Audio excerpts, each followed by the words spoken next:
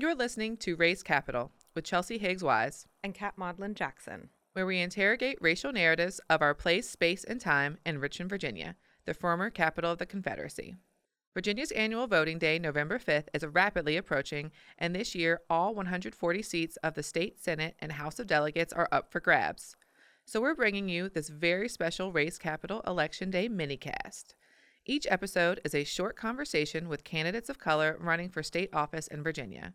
Kat and I are getting their takes on racial dynamics in politics, and best of all, asking our favorite question, what's your privilege? Stay tuned. My city love me, my city love me, my city love me, 'cause I put on, my city love me. Okay, good morning. Today we have Ibrahim Samir. How are you doing? Excellent. Thank you for having me, Chelsea. Thanks so much for being here. So you are running for the Virginia House of Delegates for the 86th District. And here at Race Capital, we interrogate racial narratives in the former capital of the Confederacy, but we are inviting candidates of color to really tell us and our listeners about their run through a racial equity lens. So tell us a little bit about your candidacy. Yeah, I have nobody running against me. I'm an incumbent. I represent the 86th District in Herndon, Virginia, and that's just a spit away from the White House. And I focus heavily on public health. I take the lens of public health largely because I am a doctor myself. And being a doctor, I understand that there's a lot of things that get in the way of getting good health care that have nothing to do with just having access to health care. There are issues that lead to inaccess, the direct access to health care, like having a poor education or having a bad housing situation or not being able to pay for expenses related to health care because of having a bad job, a low-paying job for that matter, or having to work several jobs and taking time away from your own to take care of yourself, to be able to go to a doctor. Having not so great transportation means also gets in the way of one's ability to get good health care, because sometimes good hospitals are a little farther away to get to, or that good doctor that your neighbor was talking about has a big problem with traffic around their place, and you certainly can't spend that much time going to that far away location. So there are more and more things that relate. Obviously, I think environment is one of those things to mention as well. If you're not breathing well, you're not breathing good air around you, and you simply have bad water in your pipes leading to your house, then you're probably going to have a hard time taking care of your health, even if you have a good doctor. Right. So the story goes on, but there's the idea that there's so many other things than just the quality of the insurance plan that you have that control your health is something to pay attention to. But we shouldn't forget that also insurance costs are too high, pharmaceutical costs are too high, and they certainly need to be directly curbed so that people can have better access to good health care. Right. And there's been so much important data, especially right here in Central Virginia, that we've been focused on lately about where you live and how that feeds into all the different aspects that you were just discussing about access to transportation, the health care, and all of that really comes down to a lot of what happened in the 30s and 40s with the redlining and the housing discrimination, and that's still something that we're fighting today. Just based on where you live, your life expectancy is something that we can predict based on that line of poverty that was drawn just a few decades ago. So thank you for focusing on that. And you said that you are running unopposed, but many people may know your name from you really standing up and voicing your opinion about 45 coming.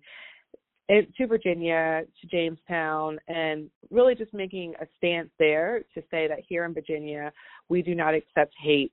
Just a quick word about that for the listeners. Mm-hmm. Yeah, well, I grew up in a family that was heavily discriminated against right after 9/11, especially my father. He wasn't allowed re-entry into the United States after traveling to visit my sick grandmother. And that started a whole life of separation for me, where we were forced to move to Jordan as a whole, as a family, to be united again, to be with my father, and to fight for his return to the United States, which ended up taking 11 years. And my father won at the end. But those were 11 painful years where I got to learn the power of government to affect one's life in a very bad way. And that led me to think about all the good ways government could be affecting people's lives.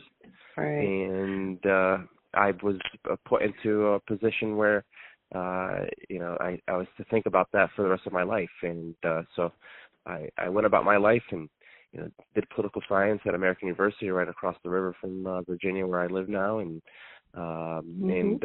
also going to dental school, and being blessed in that manner, and coming back and realizing that I could be running for office, representing people that have not been represented before for the benefit of everybody, and that led me to win, I believe, and to be approved by my constituents.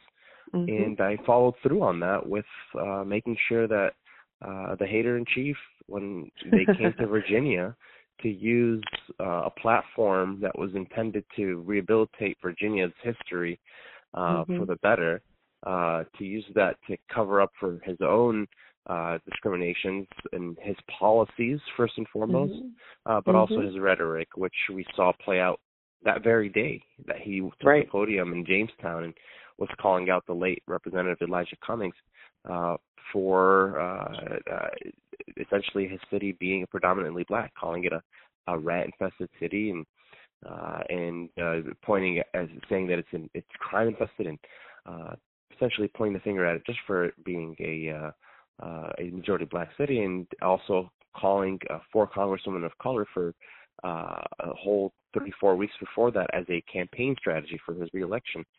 Telling them to go back home, and that stuck, especially when I actually literally went back home because of government policy at the federal level. And we wanted to make sure as a team in my office that we took that opportunity and used it to shed light on hate, discrimination, and systemic discrimination in particular against people of Latino background in particular because of the border crisis. And overall, just the whole concept of go back home, that we are less American for some reason. No, you should go back home, President Trump. Exactly. And, we were actually just about to hit you with our question from our favorite part of the show, which is, what's your privilege? And What's Your Privilege is a segment of the show where we invite our guests to describe their privilege and how they use it to disrupt the myth of white supremacy. But Delegate, it really sounds like you just did that for us to show how you do that, like in the moment, and when we have to have a voice there, like literally when it seems like hate is in our backyard. So I just want to say thank you for using your privilege and your access in that moment to have not just your voice heard, but all of our voices heard. And, just wish you luck with this as we ride and coast in for you on the election. But truly coming up in the General Assembly, that's when you'll really need your armor on to get things done. So thank you for everything that you're doing, and tell our listeners how they can follow you and keep up with what you're doing. Thank you for the kind words. I certainly like to use my privilege all the time.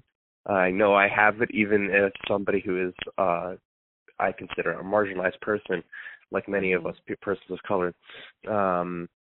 You can follow me online. I'm very active on Twitter. It's at my first name, last name.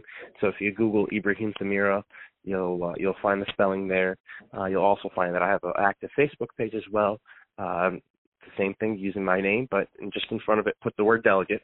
And my website is Samira, my last name, and the number 4, delegate.com. So Samira4delegate.com, and you'll find a detail of my policies that I'm pursuing and how it actually uplifts those on the margins for the benefit of everybody in Virginia. Great. Thank you so much, Delegate Samira, and we'll talk to you soon. Talk soon. Thank you. All right. Thanks.